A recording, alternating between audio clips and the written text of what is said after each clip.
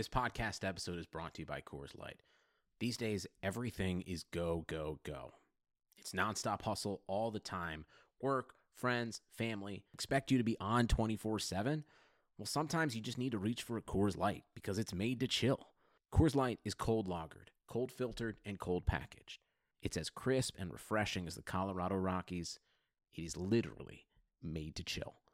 Coors Light is the one I choose when I need to unwind. So when you want to hit reset, reach for the beer that's made to chill. Get Coors Light in the new look delivered straight to your door with Drizzly or Instacart. Celebrate responsibly. Coors Brewing Company, Golden, Colorado.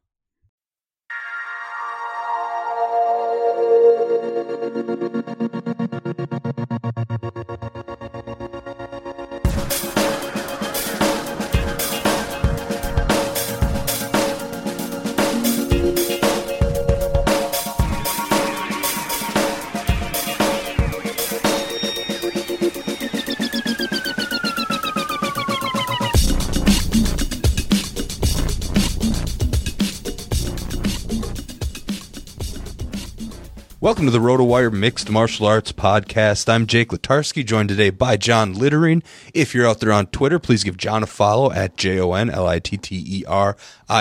You can follow me at RotoJake. Today we're going to be making our picks for the biggest fights at UFC 262, Oliveira versus Chandler. Couple of quick housekeeping items. Our sports betting section on RotoWire gets better every day. We can show you all the odds. I think we rival any other site out there, including some of the odds we'll talk about today, such as first round finish props and win by knockout, win by submission props. So that all that knowledge applies to DFS. So we've got you covered there. And of course, Fight IQ is going to be coming at you this Friday night at 8 p.m. Eastern. Sean, Chris, and special guest AJ. You may have read them on the site before. Those guys are going to be breaking down UFC 262 on Friday night on the YouTube channel. But for now, you've got John and I. We're going to take a quick look at the main card, some of the bigger fights, maybe dive into a couple of the undercards that might be DFS applicable, but we'll try to get you going here. John, a lot's been happening since the last time we got together to talk about a fight card. I mean, Usman, Rose, that was an amazing call by you.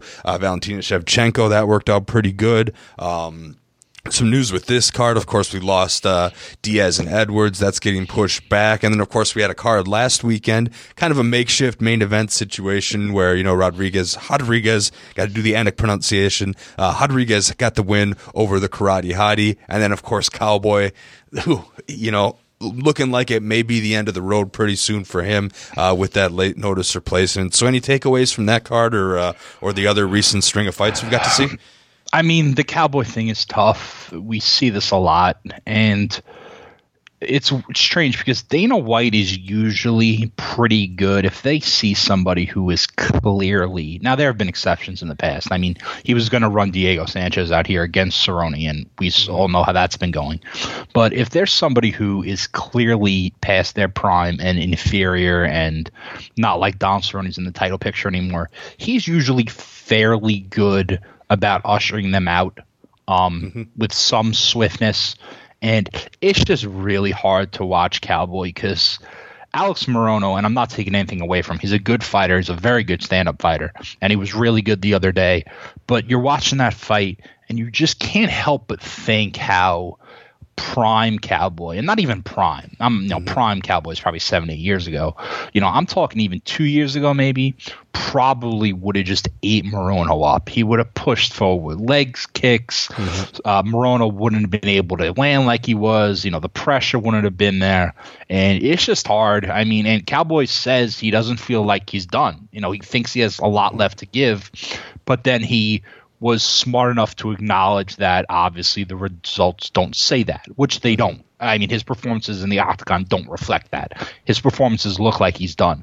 So, I don't know. Maybe it's just an instance where, he's so popular. Maybe next time out they'll mark it like one of those retirement fights, put retirement in quotes because next time, Bellator. You could argue that, the Diego Sanchez matchup, you have two guys that are kind of nearing the end of the road here fighting a weight class up from what they're used to. You could argue that would have been a good retirement fight, but of course you have the whole Sanchez saga, which is another conversation entirely. That's definitely dominated some headlines this week. But it's a bad situation all the way around. And We're at the point where you kind of got to take this on a case by case basis. Some guys seem to know and will walk. Some guys like Sanchez is probably even a more prime example than Cowboy. They just won't. And, I don't want to use the phrase die in the octagon, but, they're willing to go out on their sword. And it's a bad situation. Mm-hmm. Yeah, all around. I mean, and then you see guys getting, comebacks that have been away so long. It just happens so much in the sport. And I can understand giving Cowboy so much leeway because it's always, you're looking to get hurt. I know a guy, he was always coming in. Weeks notice, days notice, any day, anytime, anyone. He was there, to save cards or save fights. And, obviously Dana respects the heck out of that. And, it's just a tough situation to deal with. We'll see if they can kind of finesse their way out of this moving forward, give them a manageable opponent for the end. But, hey, we got some fights at UFC 262 we got to talk about. Guys in their prime, fighting for belts, some crazy stuff here, John. Might as well kick it off with the main event. Charles Oliveira, Michael Chandler. Oliveira, 8,700. Chandler come back 7,500 on DraftKings. The Vegas odds here, whole lot tighter than those DraftKings salaries indicate, and that's because really that's kind of the theme of this whole card here that we've got is there are a ton of close fights.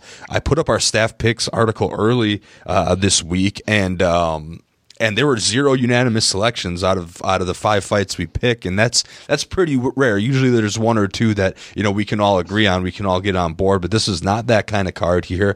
And the money lines, depending on your book, you're going to see Oliveira anywhere between -130 and -140, kind of coming in on that top end with the comeback on Chandler, about +110. Vegas does like this fight to finish, -310 odds to finish here. So that's a good news for DFS players. Also, given this will be the only 5-round fight on the card here, it's a shame we can't have the co-main event be 5 rounds as well. But let's focus on the main event, John. Who you got and how's it playing out? So, like you mentioned, I'll just say this quick before we get going. Every fight on this card is close, essentially. I think I looked before. I believe the greatest odds you'll find is about -240-ish, somewhere around there. And that's Gina Mazzani, right? That's Christos Giagos against the late ad on Soriano. The late replacement. Yeah. Prior to that, yes, Gina Mazzani was the biggest favorite on this card. Yeah, -210. Somewhere around there, -210, -215. And if you told me we're in a world where Gina Mazzani is the biggest favorite on a UFC card, I wouldn't have believed you. But so essentially what that means is if DraftKings is going to hold the contest, which they always do, the salaries have to be obviously different or nobody would be able to construct a lineup. Yep. So what you're going to get on this card is you're going to get a bunch of Vegas odds that are close, and thus you're going to get a bunch of DraftKings salaries that are not close. This is the first example. We're going to talk about a few of them. Like you said, Oliveira is $1,200 more than Chandler. This is a very good fight. I think it's important to kind of reset the expectations to the lightweight division. Khabib Nurmagomedov's retired. I don't think nobody in this division is Khabib. No one should be put on that pedestal. No one's going to hold the belt through however many title defenses Khabib had. But you got 2 guys who are really good. Charles Oliveira has been in the UFC for almost 11 years, which is crazy because he's not going to be 32 till October. He's been in there with, just to name a few, Frankie Edgar, Jeremy Stevens, Cub Swanson, Cowboy, back when Cowboy was Cowboy, Max Holloway, Anthony Pettis, Ricardo Lamas, Paul Felder, Kevin Lee, Tony Ferguson. It goes on and on. Oliveira's won 8 fights in a row. 7 of those 8 have come via stoppage. Oliveira is one of, if not the best submission specialist in the sport today. But this run he's gone on has directly coincided with his improvement in his striking game. He was a poor striker early in his career, which is understandable because he's so good on the mat that he never would be able to come close to touching his mat skills. There's going to be a gap between the two. It's kind of similar to what Henry Cejudo went through earlier in his career, where Cejudo's wrestling was so good that we always said if he could just get his striking to even average, he'd be such a threat in 2 areas that he'd have a chance to be a champion. He obviously ended up being a champion in multiple divisions. Oliveira has now established himself as, with Khabib gone, he's arguably the best lightweight in the world at this point. I'm big. I've always been a big Oliveira believer.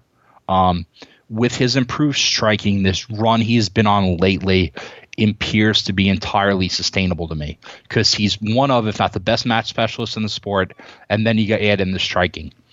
He's taking on an opponent, Michael Chandler, who his UFC run. I just mentioned all the guys that Oliveira's fought in the UFC. Michael Chandler's been in the UFC for 2.5 minutes on the nose. Made his debut in January, fought Dan Hooker in a fight. I picked Hooker. I was dead wrong. Chandler walked in and torched him.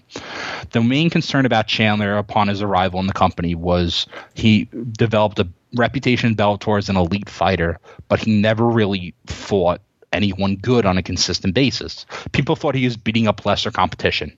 Then he went in and fought Hooker and absolutely crushed him. And we've seen Dan Hooker take some beatings, as in like Dan Hooker's one of the toughest men on the planet, and Chandler absolutely crushed him. And that's funny because Michael Chandler, while he's known for his power, is more known as like a wrestling and pace guy, but he blew by Hooker like it was nothing. I was extremely impressed by that. So that takes us to who do I think is going to win this fight. I've come this far on Oliveira that I'm going to ride with him till the end. He's my pick. I think it'd be a good idea for Chandler to try and wrestle. Oliveira's takedown defense is 57%, which is pretty lousy. But then Chandler's going to run into the problem of you don't ever want to go roll around with Oliveira on the mat. It's a bad idea. It's an especially worse idea given the fact Chandler's given up 2 inches in height and 3 inches in reach. So I'm going to go with Oliveira. But then this brings us back to the point we mentioned before we started here. Oliveira looks overpriced from a DraftKings perspective because there's no way, at least as far as talent level between the two, that there's a $1,200 gap.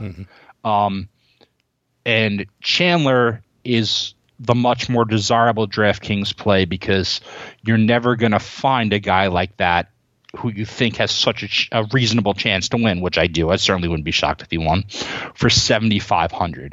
And this is one of those fights where I certainly advise getting a piece of both men. And it's not that the DraftKings salaries are reflective of, they have to do this in order to have a contest. And if every single fight on the card is close or fairly close in terms of Vegas odds, this is what they're going to have to do in order to have a contest. So this is a close one. I probably advise getting a piece of both men. If I had to put an odds value as far as who I thought was going to win, I'd probably have it, 55-45 Oliveira, which essentially is pretty much what you're looking at in the odds, minus 130, plus 110. That's about right. Yeah, I hear you. And you made some great points there. I 100% agree that this is a fight that you need to get both sides of MMA, as you all know if you're listening here. It's a mass multi-entry sport, so you definitely want some of each. I think I'm going to be a little heavier on Oliveira here for a couple of reasons. One, there just aren't that many pay-up options, so normally, if you see a guy at minus 130, minus 140 for 8,700, you think, man, that's really risky. But because of the status of the card, there just aren't that many pay-up options. Normally, he'd probably be around 8,400, 8,300, and it'd be a lot easier to stomach. Not this time around here, but you can fit him in your lineups because, are you going to use Gina Mazany as your pay-up option? Probably not. You'd rather take the 5-round fighter here. And, win by knockout, Michael Chandler actually has the second best prop on the entire card. Win by submission, no surprises there. Oliveira has the best prop on the entire card. And, I'm pulling all these numbers from the RotoWire sports betting page. Completely free to check it out. You can click on any column to sort it here. Round one finish. Oliveira has the best odds on the entire card by a hair. We'll talk about this guy at the end. But Chandler has top 5 odds too here. So for that reason, a stack's not really in play.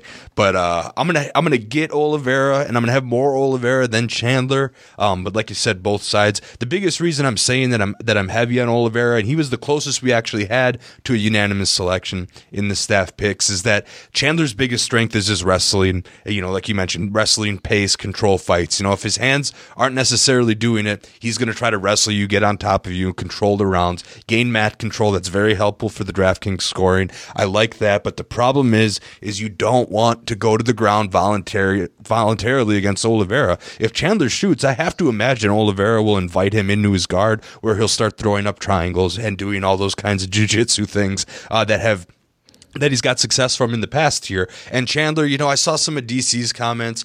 Chandler's got those hips and that wrestling base that's going to make it hard for Oliveira to do his thing. I don't know if I'm buying that. I think that's just a wrestling guy defending another wrestling guy here.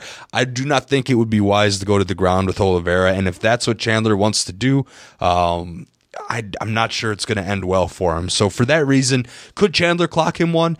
Yeah, I would say his stand-up's maybe a little bit better despite the improvements that Oliveira made. Could Chandler get the knockout if he keeps it on his feet? Maybe he decides to stay on the feet and uses wrestling more defensively to help defend any kind of attempts from Oliveira to get this to the ground. But Oliveira, he can kind of hang with him there. I think that would be wise, but will Chandler do that? I don't really know what his game plan is going to be. So for that reason, you take one fighter's biggest strength, and it doesn't match up with the other fighter's biggest strength. So for me, it's an Oliveira pick. Didn't have to think too hard about this. Would I be shocked if he lost, though? Not necessarily. No, it's close for me. I'm in a similar mindset. And I think there's still going to be people who, as good as Michael Chandler looked against Dan Hooker, I think there's still going to be people who say it's one fight. He came to the UFC. I want to see more against top flight competition. Mm-hmm. Yeah, fair enough here. And the winner here presumably would defend against, the McGregor Poirier winner. That fight's booked for July, so UFC's kind of got their steps planned out here. We'll see. That'll be a banger as well. So a lot going on in the lightweight division here. We can move on to the co-main event though. Tony Ferguson, Beneil Dariush. Dariush very deserving of this opportunity, and he is the betting favorite of -165. Comeback on Ferguson is +145. Never really thought I'd see that even in 2021, but here we are. Dariush is 8,600 on DraftKings.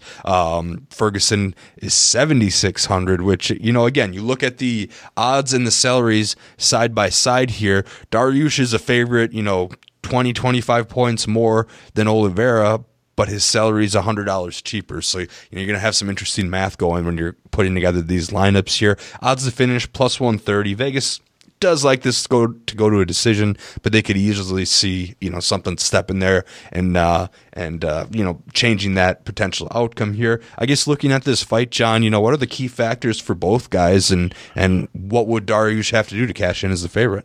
It's crazy, but if you would have told me 12 months ago that Beneil Dariush should be a -165 favorite against Tony Ferguson, I never would have believed you. But it's fallen apart on Tony really, really quick. Back-to-back losses to Justin Gaethje and Oliveira, who we just spoke about, and not just losses, but lopsided losses. I mean, Tony looked bad in both of those fights, really bad. And those two setbacks were coming on a string of on the heels of a dozen wins in a row. I mean, this is a guy who went from October 2013 to June 2019 without a loss. And then, as we've spoken about on here, we talked about all the time that the scheduled fight with Khabib fell apart. What was it, 3, 4, 5 times, whatever it was. They were always due to fight. It never happened. Tony never got the fight against Khabib. And now, I mean, he's essentially in must-win territory. The lightweight division is so deep that if Tony doesn't win on Saturday, it's pretty much curtains, because this is a guy who turned 37 years old this past February. He's not a kid. I've said in here in this platform, he's gotten better as he's aged, and he definitely has. But everything that's made Tony successful, his toughness, his creativity, it's been gone the last 2 fights. Absolutely gone. It kind of reminds me a little bit of what Anthony Pettis went through when he went from one of the top guys in the company to kind of a gatekeeper. It just looks like he's hesitant to do anything. He's slow. He's not reacting with any fluidity. He just looks like he's overthinking inside the octagon, and it's a bad combination. And he's going up against a guy in Beneil Dariush, who has been one of the more underrated fighters in the company for years. Yeah, you've been on this guy a while. I'll give you that. He's very good, very, very good. 6 straight wins dating back to November 2018. The thing about Dariush is he's not particularly popular with casual fans because his style is kind of sleepy. He's not a high octane fighter. He doesn't push the pedal to the metal, although he has improved his output early in fights. He had a couple fights in his career where the activity level early on was not good, and it ended up costing him. He's gotten a little better with that as far as starting quicker. He's also deceptively strong and has really underrated power. Like, if you leave an opening, he'll clock you, and you'll pay for it. Mm-hmm. He's got 4 stoppages in his last 5 fights, during this 6-fight winning streak here. So he does have, fight stopping power both on the feet and in the submission area. Yeah, he's a good all around fighter. King's MMA guy. He's really good. So pretty much on the surface, at least, this looks like a fight that prime Tony Ferguson would be able to excel in because Dariush doesn't have terrific movement. Tony's definitely the better athlete. But I really just, considering what we've seen from Tony his last couple fights, I don't see how you can pick him against anyone good, let alone great, until you see some sort of improvement.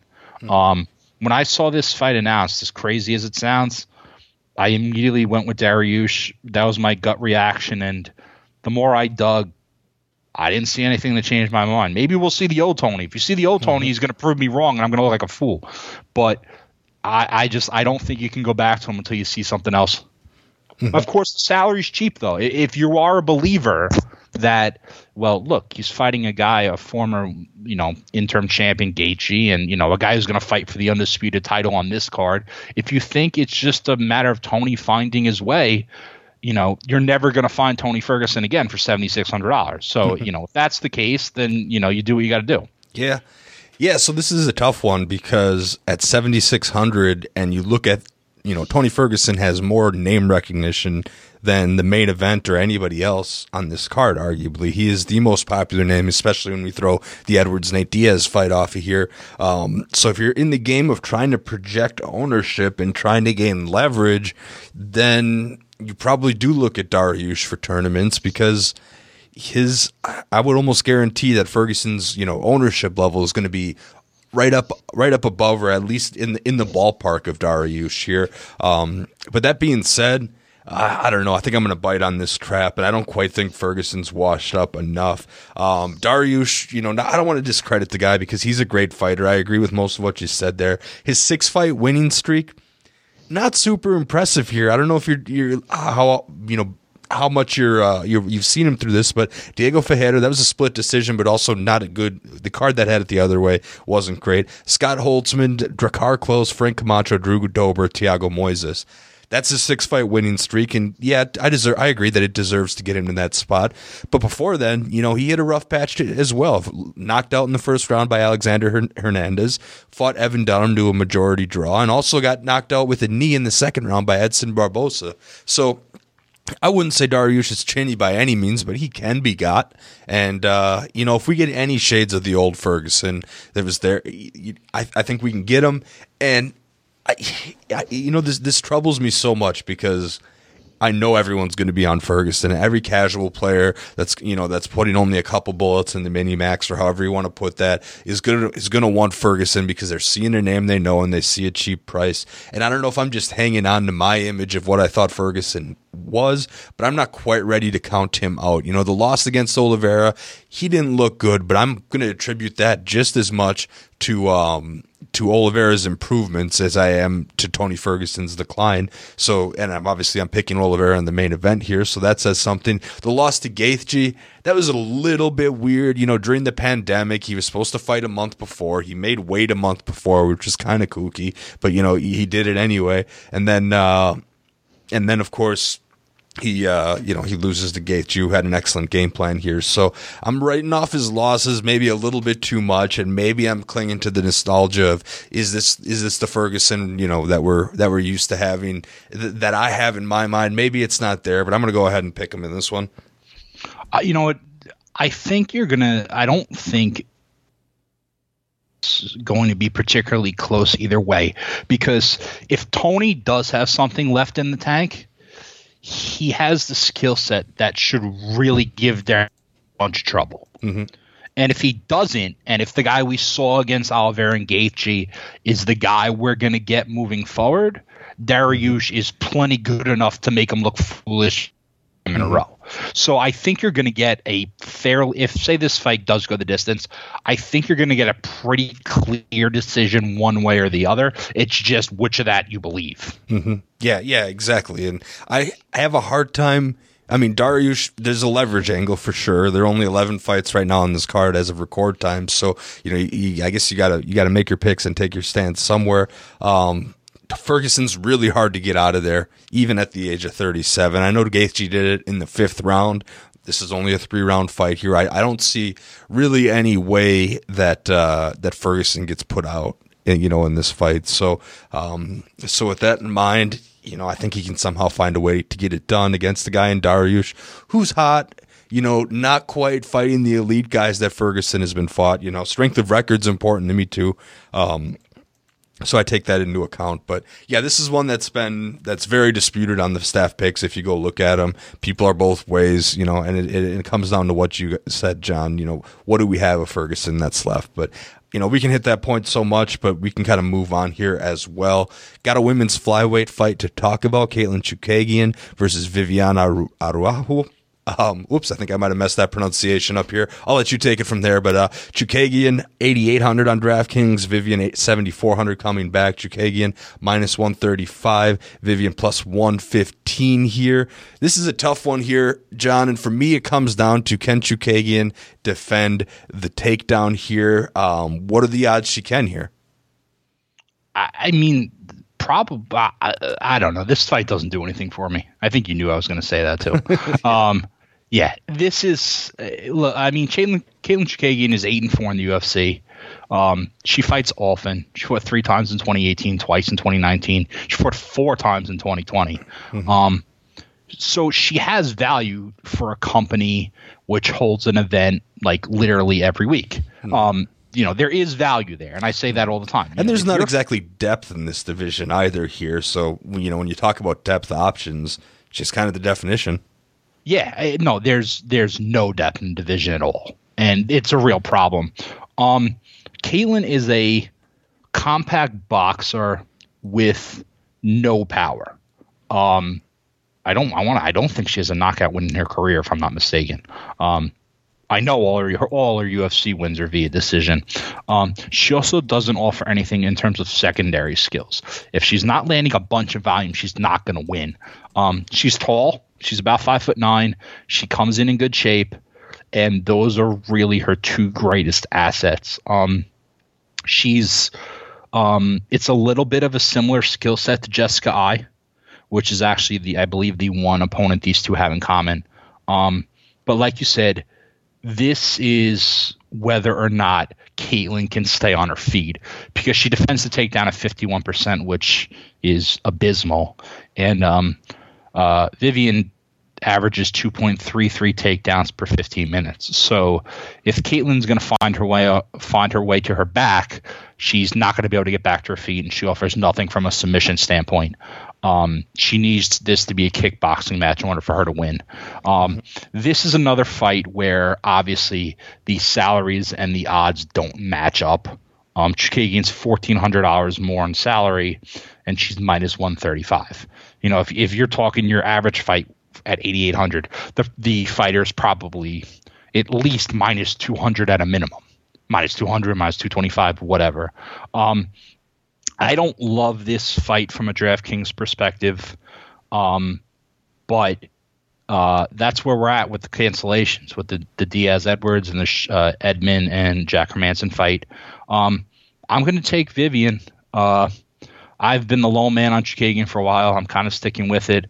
But that 51% takedown defense is enough for me to take Vivian as an underdog and hope she just lands takedowns in 2 out of 3 rounds and grinds her way to the finish. I mean, Chookagian's not going to knock her out because she's never knocked anybody out. So if that's what you're going, I'm willing to take that slight underdog hit and hope she can just grind out a decision. Yeah, Chookagian loves getting taken down here. Her takedown defense here is just 51%, which is It's not good. Not a good mark in the UFC for sure. You want to be north of 70. Mm-hmm. Yeah, to really be considered having good takedown defense at least. And, she was only taken down one time by Calvillo, pretty much dominated in that area by Andrade.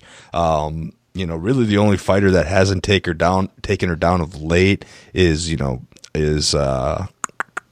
Shevchenko, I guess. Yeah, I don't know. I think Vivian could, I could see her controlling this fight, going to the ground. Really, this is one that I'm probably avoiding on DraftKings. I was just gonna say, I don't think there's upside either way, no matter what you do. Yeah, because a lot of Chookagian's fights often aren't considered significant by the official scorers, and she's not getting you any grappling points, and she's 8,800. I could see her scoring like 65 points tops in a win, and you're not going to get your value at 8,800. So unless you need some salary relief with the opponent here, I fade this one.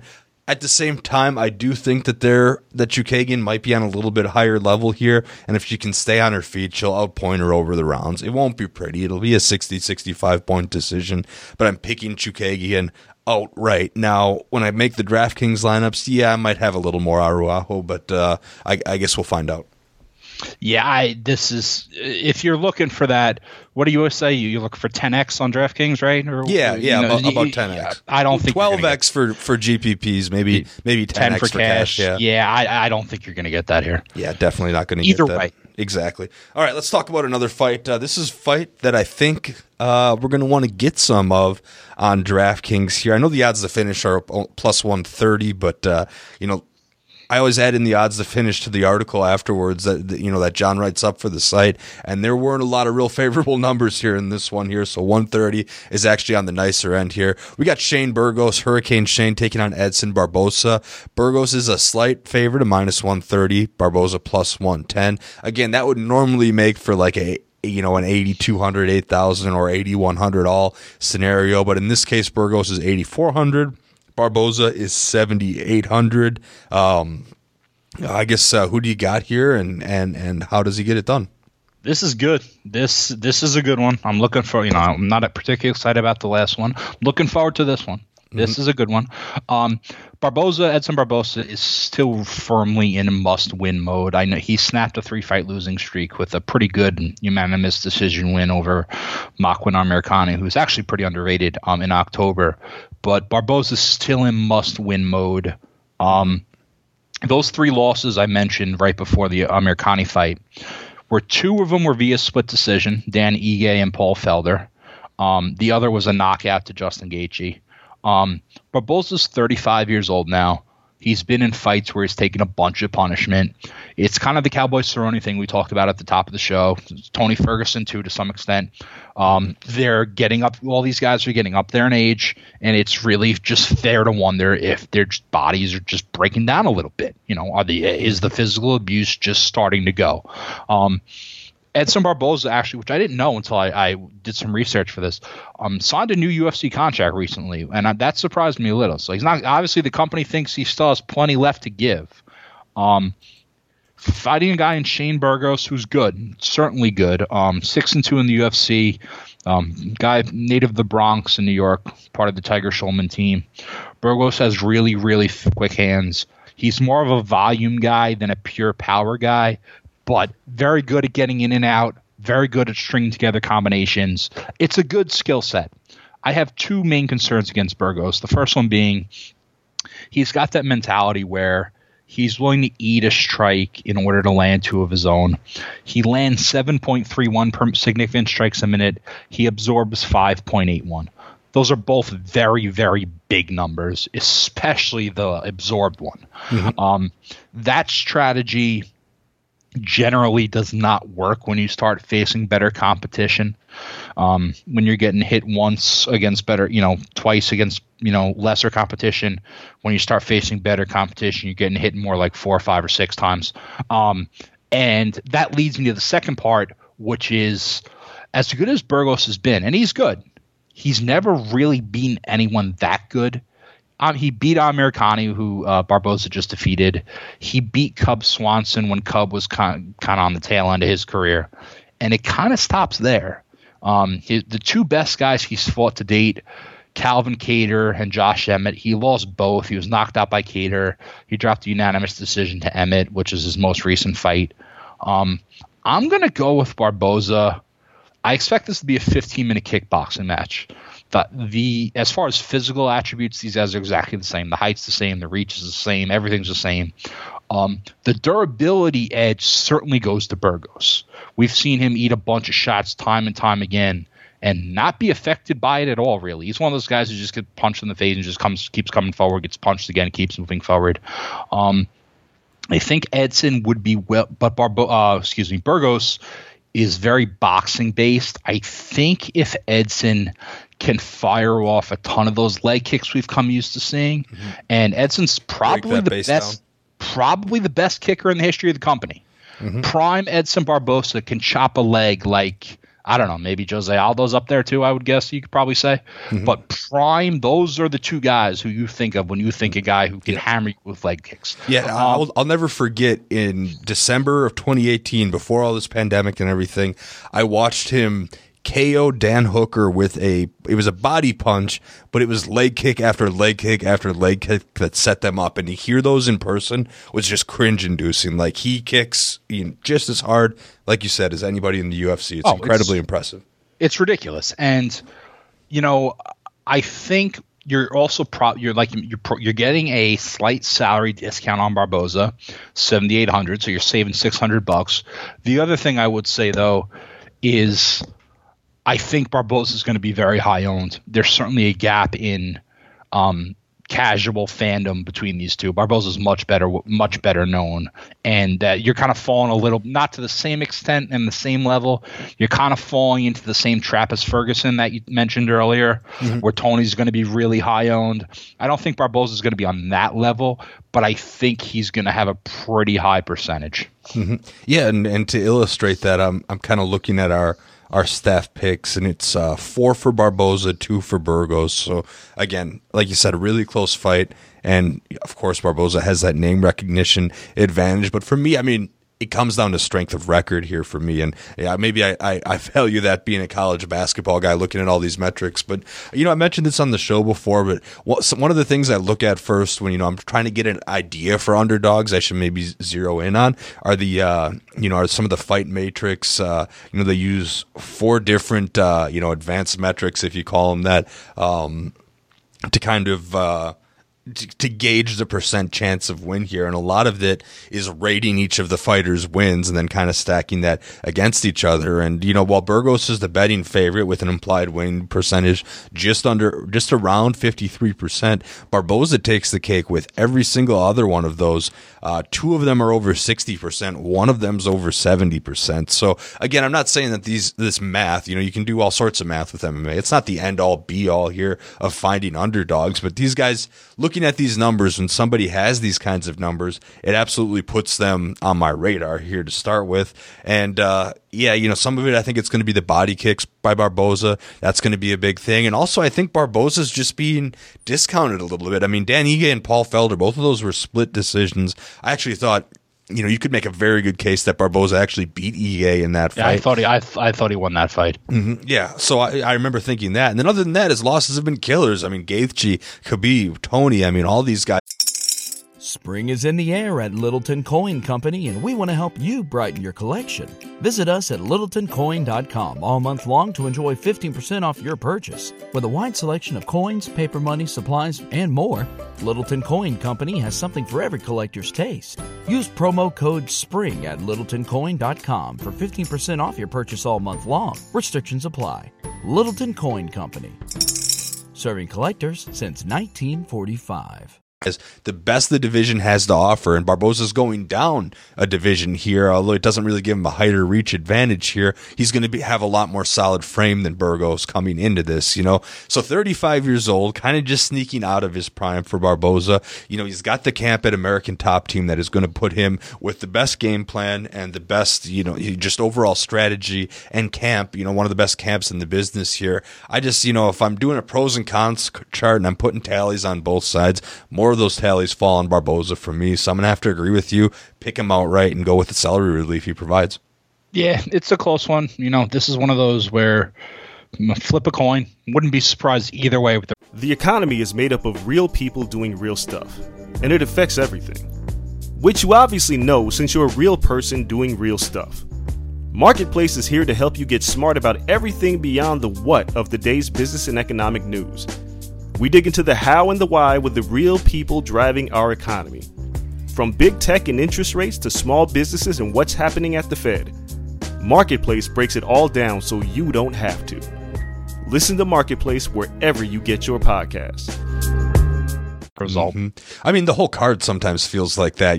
There's a lot of it. We can easily carve out paths to victory for both sides, both fighters in the last 4 fights we just talked about. I mean, it's going to be a wild card from start to finish. I mean, with close fights, some of them are more exciting than others, but there's going to be a lot to go off of here. They put Matt Schnell against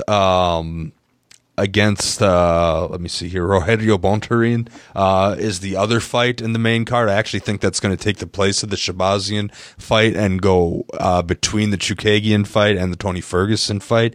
That's on there. We could talk about that if you wanted to, but anybody else really looking up and down this card that you think there might be a play where maybe you need to take advantage of, or people chasing that knockout bonus here? Anybody else in here stand out that when you're making a DraftKings lineup, what do you have to look for, or people you should consider?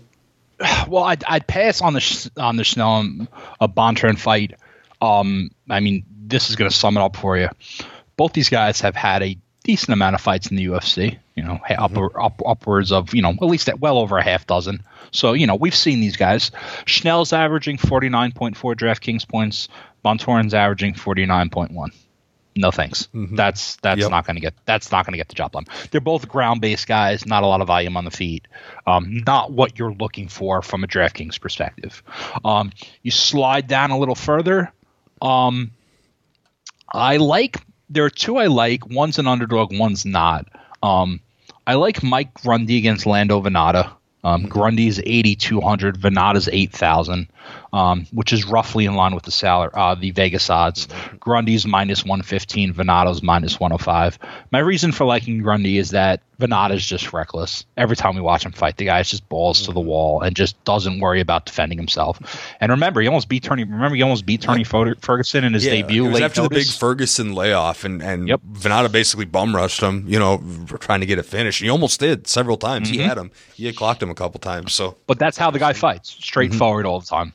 And so the one play on this card I probably like more than any other is just because of how cheap it is Andrea Lee at 7,000. Antonina Shevchenko is 9,200. I have no idea why. It makes no sense to me, especially when you look at the Vegas odds. Shevchenko's -125. Lee is +105. That's fairly close to a pick'em. Maybe $300-400 difference in salary. There's $2,200 in salary difference between these two. Neither woman has been any good. I believe Antonina Shevchenko, obviously the older sister of Valentina, has alternated wins and losses in her 5 UFC fights. She's 3-2. None of them have been, particularly impressive. She's not her sister. There's no doubt about that. She was a little hyped up from the beginning because of who her sister is. And Andrea Lee, another woman who definitely had high hopes because she was good in Invicta, and she's come to the UFC and I don't know what the hell's happened. She's been terrible. She's lost 3 fights in a row. 2 of them were via split decision, though. She lost a split decision to Joanne Calderwood, a split decision to Lauren Murphy, and both JoJo and Murphy have actually fought well of late, Murphy in particular. So, and then she dropped a unanimous decision to Roxanne Modafferi, which I can't really explain. That doesn't make sense at all. No, that's not a good one. But Lee's 4 years younger, and even if you think Shevchenko's going to win, there's no way in a million years there's a $2,200 salary difference between the two. It's you can't pay up like that for largely a decision. Well, I don't want to say a decision fighter because her last 2 wins have been stoppages in the second round, TKO and a rear naked choke here. So I guess Shevchenko gets the occasional finish, but yeah, I'm not interested in paying that price, even when you have the money for it here, because some of these favorites and you get cheap dog. There's tons of line values, what I should say. You're getting plus 110 fighters, minus 105 fighters for $400, $500, $600 less than your average salary per fighter here. So there's opportunities. Oh God, if you use Lee at 7,000, and on this card, you can almost do whatever you want. You know, especially with, you know, as far apart as some of the salaries are, you know, assuming you're not totally in line with the Vegas odds. If you use a fighter at 7,000, the problem is, obviously, it would help you can instruct your lineup. You know, I like her to win. I think it's probably more of a cash game play. The problem is you're probably not going to, you know, Andrea Lee's not the type to generate a ton of DraftKings salaries. It's more of a straight up, you know, I think she's better than Shevchenko relative to the number type thing. I don't think it's someone who's going to get, you know, the odds to finish are plus 260. So, you know, I want to look at it that way. I want to bring up one more kind of math play that I was surfing around and I saw on here now. Jamie Pickett, he's 0-1 in the UFC. He lost his first 2 Contender Series appearances in Season 1 and Season 3 before getting a second-round finish in Season 4 of the Contender Series. But what I like about Jamie Pickett is a couple of things. 8 of his 11 wins are by knockout, 9 total just by any kind of stoppage. And I kind of alluded at the beginning of the show, you know, with Chandler having the second highest win by knockout prop. The number 1 win by knockout prop at plus 195 is Jamie Pickett against Jordan Wright. Now, you'll know in the first 2 minutes here whether this is going to go your way, because I imagine he'll come out swinging and Wright will try to make a more calm and approach, you know, game plan. He's got Jackson Wink in his corner here. You'd think that will help him out. But I don't know. Pickett can throw hands. He can stop people. He's plus 195, which is the best win by knockout prop. I mentioned that already. And then he's got the second best behind Charles Oliveira as far as first round win prop at plus 470. Oliveira's plus 460 here. And that's all we got here. So looking at the numbers, you know, if you're looking to get maybe a fighter or 2 in and you want guys to fill out your lineup that'll at least give you maybe a shot to win, you know, some of these big prizes, go for that gone in 60 seconds bonus with Jamie Pickett, because the kicker is, guess what? He's $8,100 on DraftKings. You know, it's a pick'em fight here. My, you know, I'm looking at what the other sites have for some of these metrics here. Nothing too crazy. A lot of them actually like Jordan Wright, the other side, but I don't know. Pickett's a finisher.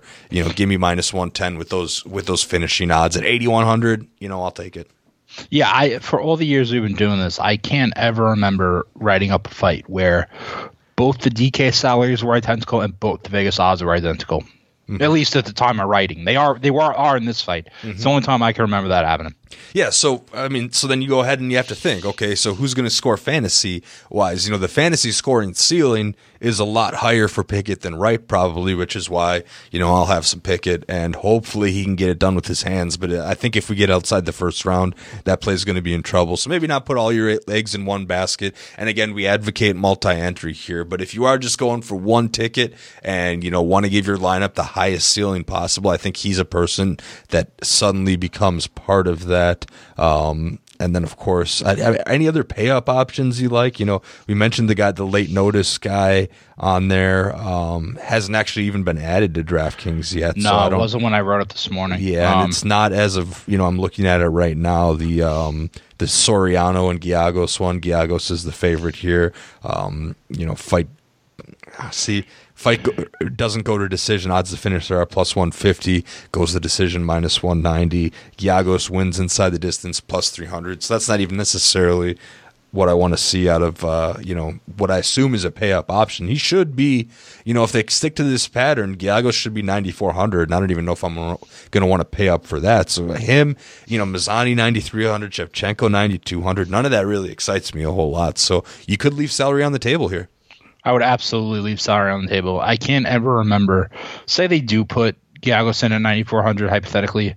I can't remember a card where the 2 or 3 or 4 higher price fighters on the card are as underwhelming from a DraftKings standpoint as this one. Mm-hmm. I can't ever remember wanting to leave salary more on the table than I do on this card. Yeah. So, I mean, when you're looking at your end lineups, you probably don't want too many people over 8,700, and you know, a lot of if you need to make your lineup unique, and one way to do that is to leave celery on the table. So I think that's what we can conclude with here as one of the overarching themes here, just because of how this is one of the more unique contest structures. I've never seen it where there are so many close fights, which is going to make for some great viewing here.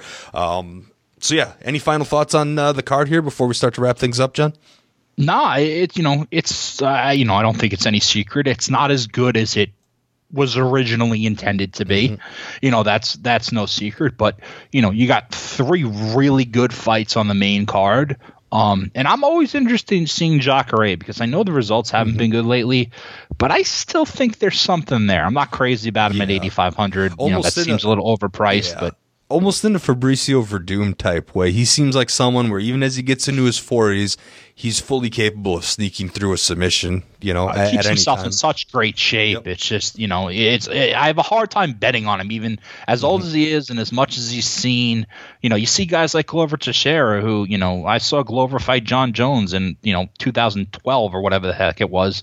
And, you know, you thought he was done and he looked like he'd be released 5 times. And, you know, September or October, whatever the heck it is, he's going to fight Jan Blachowicz for the title again. So, you know, I'm a little more hesitant to write off these guys who are totally, you know, appear like they're aging out, unless, you know, it's a case like Cowboy where, you know, it's clear that it's over. It seems like, yeah, in the slightly heavier divisions, submission specialists always can find a way to just hang around here. So that'll be interesting too. I assume they're keeping that as the ESPN prelim finale here, so they can put at least a name on that. You know, they'll do that. Yeah, sometimes. It looked like that was the plan. All right. Well, thanks again, everyone, for tuning in to the RotoWire Mixed Martial Arts Podcast. Again, give John a follow on Twitter at JONLITTERINE. You can follow me at RotoJake. I don't know if we've mentioned this yet, but we're going to be back with you guys prior to UFC 263. That's Israel Adesanya versus Marvin Vettori 2. We'll catch you guys next month.